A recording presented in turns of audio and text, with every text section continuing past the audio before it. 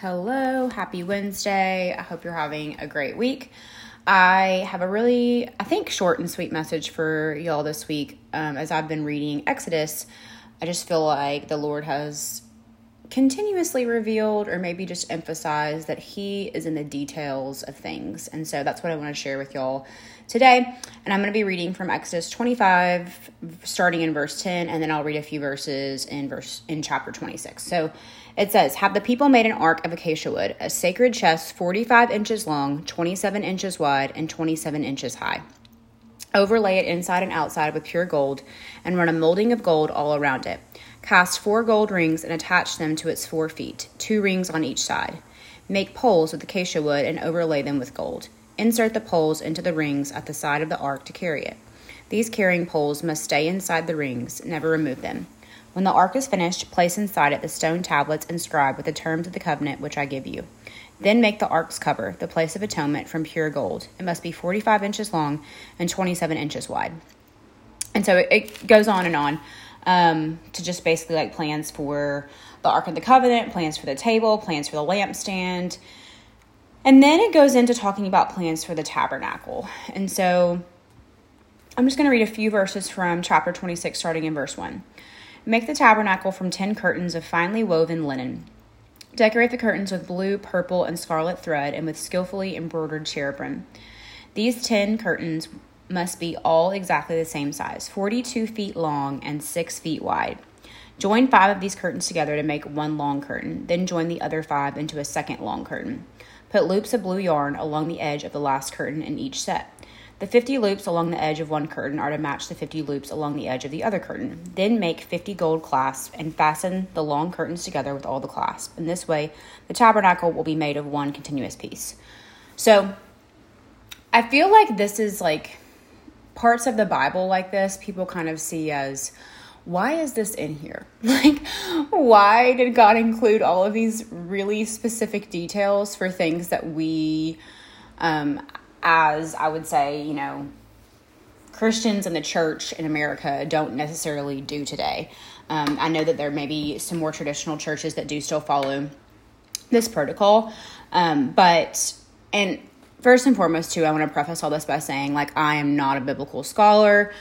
I do know a little bit about the Ark of the Covenant, the table, the lampstand, the tabernacle. All of these symbols were symbols of worship, and basically the place of the most sacred place of worship that you could be back in this time.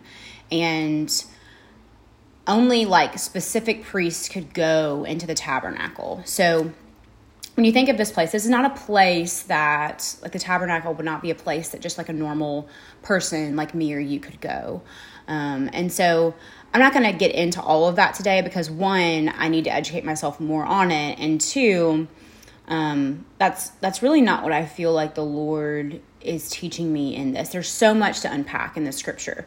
And you're probably like, what do you mean there's so much to unpack? We just talked about curtains and gold clasps and, rings, and you're right. But for me, as someone who I feel like God has designed to be very detail oriented, this is just really kind of sweet to see that, wow, God is in the details. He is in even the smallest details. And I think that sometimes, especially when I talk to some people, I think sometimes there are some believers I talk to and they are like, oh no, God doesn't care about that little bitty thing. You don't have to pray about that. The Lord's will going to be done. And that's just not true. God wants us to pray about everything. And He is in that, if you can think of the smallest, most minute detail of your life, I believe biblically that God is in that detail. If it's something that you care about and that you feel people don't necessarily care about this, but I do, then God is in that. And, some people may disagree with us, and that's fine. But I think there are some people who have gifts with party planning or even just celebrating other people, or, just I think about people who have a gift of planning events and bringing others into their home or into an event and making that event special. And not everyone can appreciate details, and that's okay.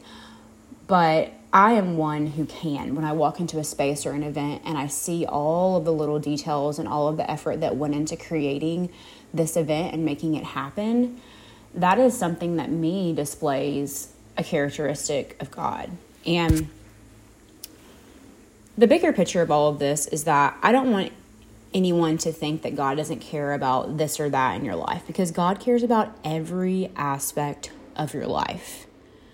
God is not too busy with other people to deal with the details of your life.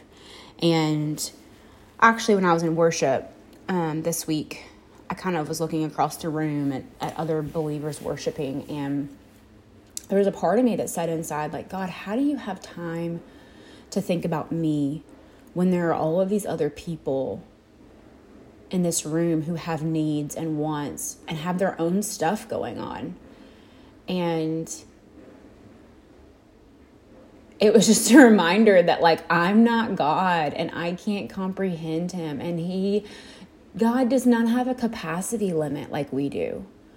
So I just think that's really important to understand, especially when you're reaching your capacity. Like, we serve a God that has an unlimited capacity. He doesn't even have a capacity. Like, it's just so hard to, like, reframe my mind and not put God in a box, because that's just, like, how my human mind thinks. But I'm not God, and God is in every detail. He's in the big things. He's in the small things. He knows the number of hairs on your head. That is biblical. He knows how many tears you've cried. And y'all, that is sweet. No one knows that. And why does he need to know that? Because he cares, and he created you and designed you to be who you are. And so my challenge to you is, one, don't discount God in the small things and the big things this week. If there are little things in your life that you feel like you haven't been praying about, that you maybe want to see results in your life, but you're like, that's like too small to pray for. There's nothing too small or too big to pray for. I've been praying for some things that I never thought I would pray for lately. But God has put those desires, I feel like, on my heart. And I just really encourage y'all to pray for small things. I really wanted something to happen in the last few weeks, and I asked my husband, I said, hey, I want you to pray about this. And he actually started praying with my son before bedtime about it, like a very specific request. And guess what? The prayer was answered last week. And that was also, I think, just like, I think it was a lesson for my husband too, that, like, hey, yeah, I should be praying about things that, like, I see as really small, and also what a blessing to me that my son and my husband are praying over me. And we also know that it's biblical that when two or more are gathered in the name of Jesus, like, the Lord is present. And the Lord is always present, but, like, I do think there is power in prayer when you are praying with multiple people. So I hope this encourages you. I hope that you are having a great week, and I hope that you know that God is in the details. And if that's something that you're gifted with, one, I just want to say what an attribute of God and what a gift that you have. And if it's something that you're not gifted with, I would just say, how can you encourage those who do have that gift? And how can you see God more through the gift that he has given those humans that you love? So I hope you have a wonderful week. As always, thank you so much for tuning in.